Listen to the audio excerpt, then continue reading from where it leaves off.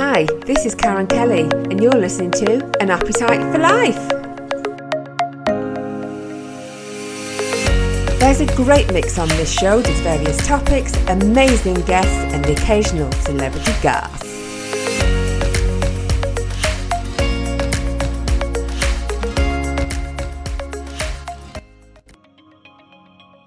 Today, I'm joined by the founder and director of Owen Drew, which first began in the kitchen of his own home. So I'd like to present Drew Cockton. Thank you for having me. So for our listeners, Drew, tell us exactly what your company does. So Owen Drew is a multi-award winning luxury fragrance and lifestyle brand. So we do everything from perfumes to scented candles, bath oils, beautiful soaps, home interiors, dressing gowns, sleep masks, all sorts. Anything gorgeous and indulgent, and we make it. It sounds like it. I can't wait to delve deeper into this. So let's go back then, Drew, to when it first began. Your previous role was in finance, wasn't it? So where did the love of candles come from? Because it's completely different, isn't it? Yeah, totally different. I've always loved scented candles and perfumes and bubble baths and things like that. In fact, when I was a little boy, I used to have a cupboard filled with all like Radox and bath salts and yeah. So it's always been something that I've loved. And I used to light candles in the evening after a stressful day at work, similar to, that's what a lot of people do, I suppose. It's a way to help you relax, isn't it? Definitely. I, back then, was buying mass-produced candles from supermarkets and discount outlets and whatnot. But I was noticing that I was kind of having to redecorate my home every 2 years or so because the walls were getting so dirty. Like you'd run your fingers on the plaster and there'd be grey soot on your fingers. And that's because the type of candles that I was using give off soot and smoke when they burn, because most mass-produced candles are made in China or Eastern Europe.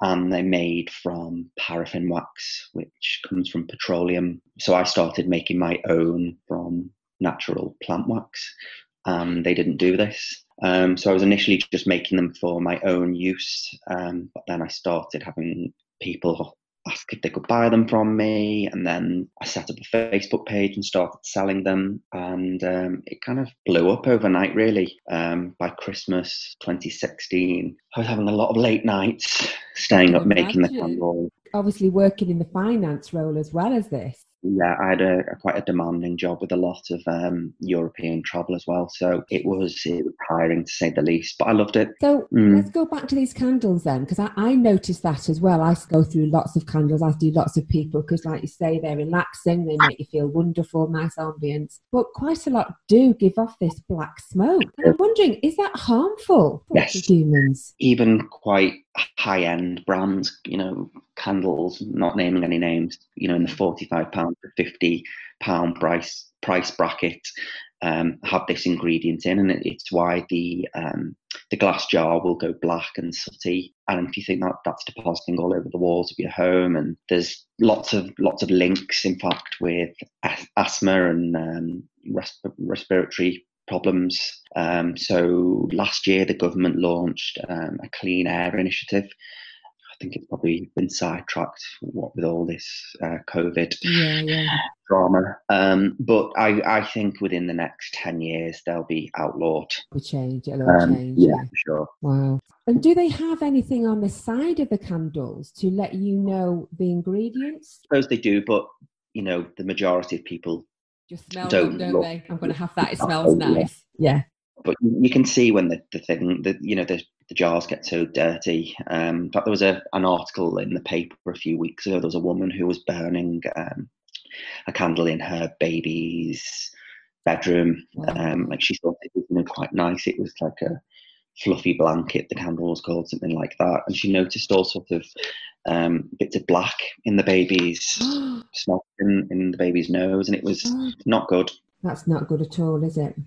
So you were saying that you were sourcing, I know on the brief it was saying you sourced some of the ingredients from the internet and Hmm. slowly began growing your empire from your kitchen, but without Yeah. giving, your secret ingredients away. Where would one begin to make a candle? Well, I'm not fussy about giving secrets Giving away. secrets away. I'll be making it in my Yeah, kitchen later today. you can get kits on the internet, for us, under £100 that will have everything you need to get started. Really, it's quite a straightforward process, but kind of building a business and everything that comes with it is kind of what I suppose my secret is, Yeah. so to speak. And that can't be copied as easily. But there's just been an explosion in the past couple of years of people making candles, and we see them come and they go. Some remain, but they think it's going to be really easy. It's not. No, I It's, wouldn't have thought so. No. yeah. Do you have any particular favourites that you've made yourself, which maybe are your best sellers, or they're just your favourite Yes. because they mean something to you? So our best seller, sort of our company signature fragrance, is Calm, and we do that in a candle, we do that in a bath oil, a soap, a room mist, everything. But it's just absolutely gorgeous. We spray all our packaging with it. People go crazy for it. It's like a spa fragrance. It's beautiful. Lovely. Lots of lovely orange essential oil and patchouli and lemongrass and lavender. It's really, really gorgeous. Yeah, absolutely. So your little empire really started to take off, and you were burning the candles at both ends, so to speak, Yeah. juggling your financial role and sales demand for your candles. So what happened next then? When did things start to change? What happened? So it literally went crazy. Christmas 2016, to the point that on Saturdays, me and my partner like turned our house into a shop. So we cleared the living room and dining room, which are knocked through, and literally strangers were coming in to buy them. So we'd advertised that we were doing an open house on Facebook, and had a queue of people coming in. It was crazy. Brilliant. You must have felt amazing, thinking, goodness, my Great, candles are taking off. Yeah. Yeah, it's fabulous. So made a lot of money that Christmas, and then when I went back to work in the January, and that kind of horrible January, Yeah, doom and gloom return after to work, Christmas, the weather. yeah, literally thought, I don't want to do this anymore. It's not making me happy. So I quit my job to launch it full time, and my family weren't happy. It's a massive gamble, though, isn't it? Foolish risk, taking a hugely foolish risk. But I just think, as I said at the time, what's the worst that can happen? I'll just get another job. Like if it doesn't work, but I'm going to give this a go. And here we are, 4 years later. So no, 3.5 years. It's just absolutely fantastic. I just think it's a great story.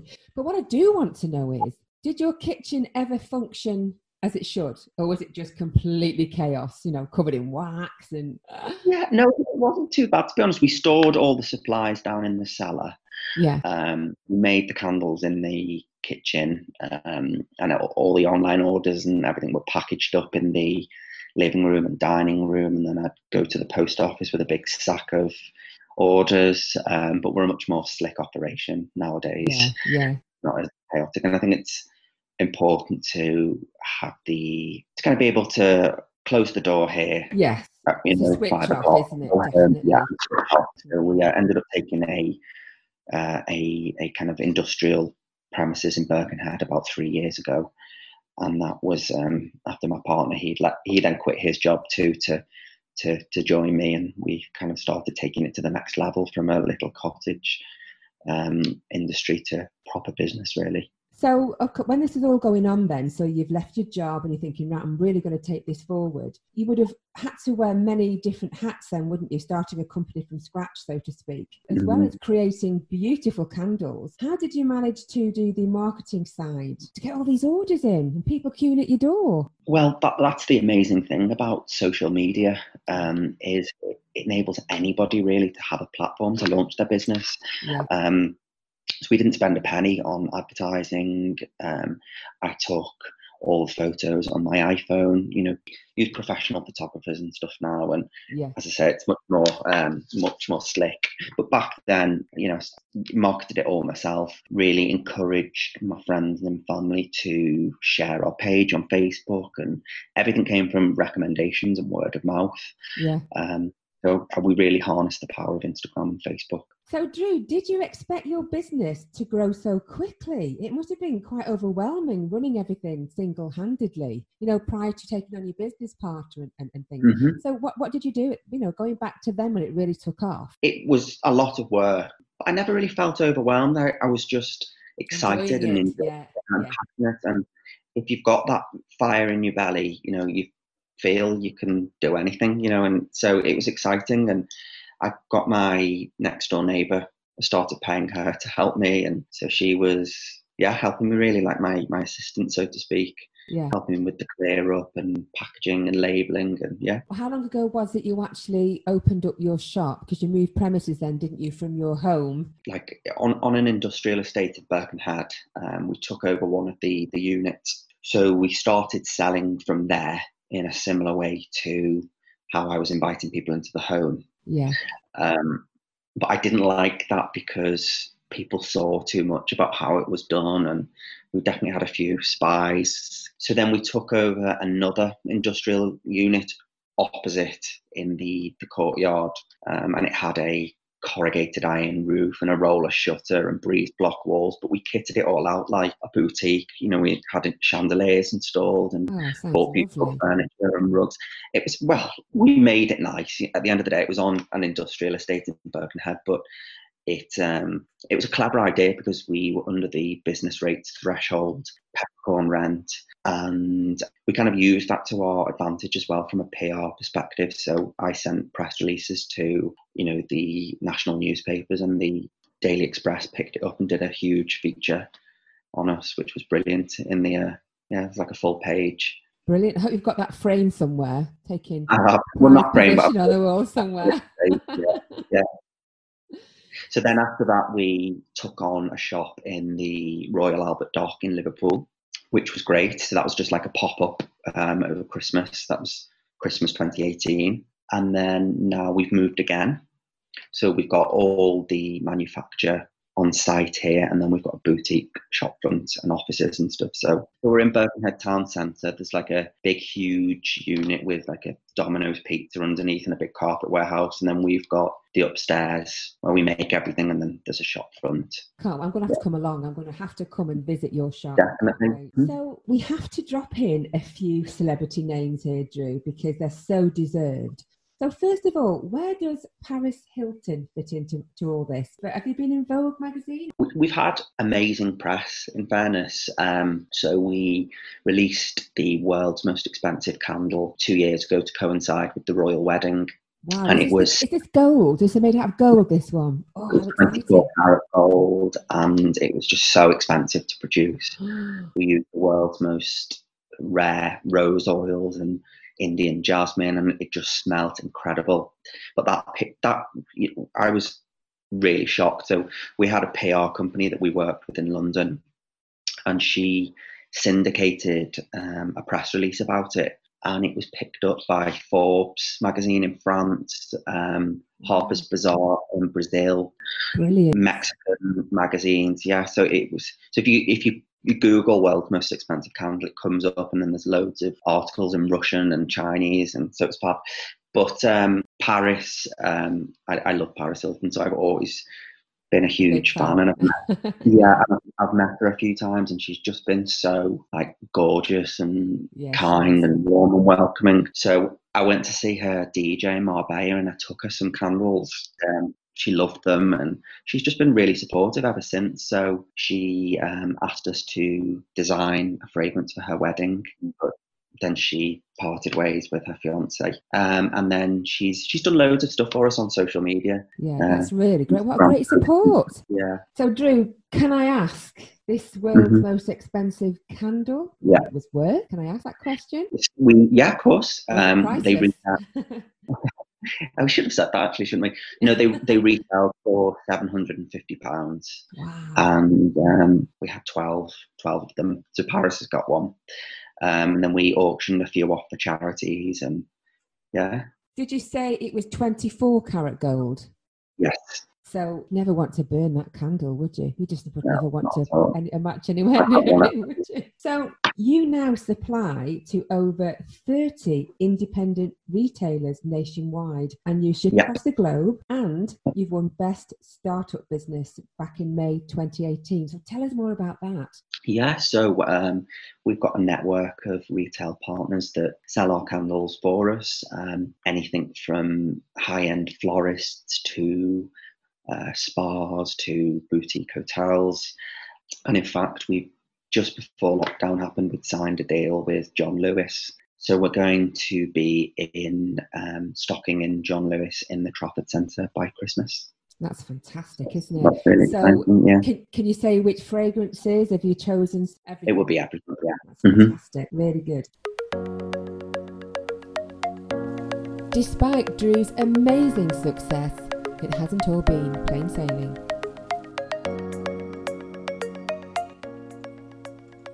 This isn't your first business venture, Drew, is it? Now, I found this really interesting. So let's go back to your younger years then, when you first left university, as you previously described this experience as a complete disaster. So let's talk through this. You were quite young, in the early 20s, is that right? Just 22, and I bought a 13-bedroom guest house on Canal Street in Manchester, the famous Canal Street. I mean, that's amazing. Just think about that, though. You were how old? 22, 23? I was so young and naive and inexperienced. If I'd done it now, I'd be a millionaire. But you still, entrepreneur, you were still thinking that way. And to do that at that age is still pretty phenomenal, well, isn't it? do you know what? I was like really embarrassed / ashamed for a long time about it, but now I just think that showed some huge balls to do it at the age of 22. Totally huge balls. Not many people would have done that. No, and all the mistakes I made second time round with this business, I haven't. So I had it, it's a learning curve, isn't it? Yeah, exactly. So I wouldn't take it back. So can you tell us a bit more about this? Yeah, sure. tell us about it. My friend the other day, I wish I'd contacted, a few film or TV production companies, because it would have made a fantastic fly on the wall documentary. There were a lot of characters, as you can imagine. I marketed it as a bit like a budget hotel, like a travel lodge. Yeah. So people, hen parties or stag do's or whatever would come and stay at the weekend. But then we were busy during the week as well with business people and conferences and things. Yeah, also, and then Conservative Party conference, it was always fully booked for that. But no, it was really fantastic. Yeah, I met some great people. So just wish it'd been recorded for posterity, because it would make for great viewing. Definitely. So how long did you have it for? How long did it run for? I only had it about less than 12 months, I think. I'd done it all on my own, and I ended up making myself ill, really, from exhaustion and work. No, so I had a breakdown when I was 23, and that took me about 18 months to recover from and get well. So I'm quite open about mental health, particularly in men, and my experiences with that. So less than 12 months I had it for. It would have been a lot of work for a whole family running it, but I was doing it single-handedly. So I know, and I should have known, really, thinking back, that the 13-bedroom, I'm quite superstitious with numbers as well. Number 13, yeah. Yeah, exactly. So do you think it was because you literally burnt yourself out, or was it financially or advertising, or was it a mixture of all of it? I was great at the marketing side of it. Yeah. And the branding, but I just didn't get my numbers right at all. I didn't know what it cost to let out a room. I didn't ever negotiate with my suppliers on prices. I didn't, it was just a disaster. What a great experience. So like you say, look at what you've created now, really, and from your experience from that, you might not have done so well. You don't know. I don't think I would. I think this would have been a failure. Second, if I'd done this instead. But no, I was working like 100 hours a week, and it was just... It's just can't be done, can it? It can't be done. No, not at all. So, Drew, what's next for Owen Drew? There's quite a few exciting things, but I can't say. I can't. But there's television involved. I'll say that. Wow, brilliant. What, imminently or in the next few months? Or? Well, again, lockdown delayed things. Yeah, bloody lockdown. I know, but hopefully September the filming will happen. And BBC, we're talking BBC. So proud of you. You know, I know we've only met a few times, haven't we, with these networking meetings, but like I say, when I got the brief through, I just thought, what an amazing story. And I loved the story about the hotel when you were younger. Because like you say, who would have the courage to do that? Do you know what I mean? So you can never look at it as a failure or a disaster because it's a learning curve. I am a true believer in that. And what you've achieved is amazing. So big pat on the back. Thank you. So for our listeners then, Drew, if anybody wants to come and see your shop or get in contact with you or any advice at all, how can they get in touch? So our website is owendrew.com. If you want to find our shop, just put Owen Drew into Google Maps, it'll come up. You can contact me on social media. It's Mr. Owen Drew on Instagram and Twitter and Facebook. And, you know, if there's anybody out there that wants to start a business or who just wants to help, you know, run a few ideas past me, I'd be, you know, more than happy to share any wisdom that I can or any tips, or, you know, I've even helped a few startup candle companies. So yeah, I'd be delighted. I'd love to hear from anybody. Brilliant. Well, it's been great. Thank you very much for joining us today. I wish you all the best. Yes, thank you. You've been listening to An Appetite for Life, sponsored by Daybank House Dental Practice, where happiness starts with a smile. If you are interested in any of my packages or wish to be a guest on this show, then you can contact me via my social media pages, Karen Kelly Podcasts, or send an email to karenunderkelly@btinternet.com.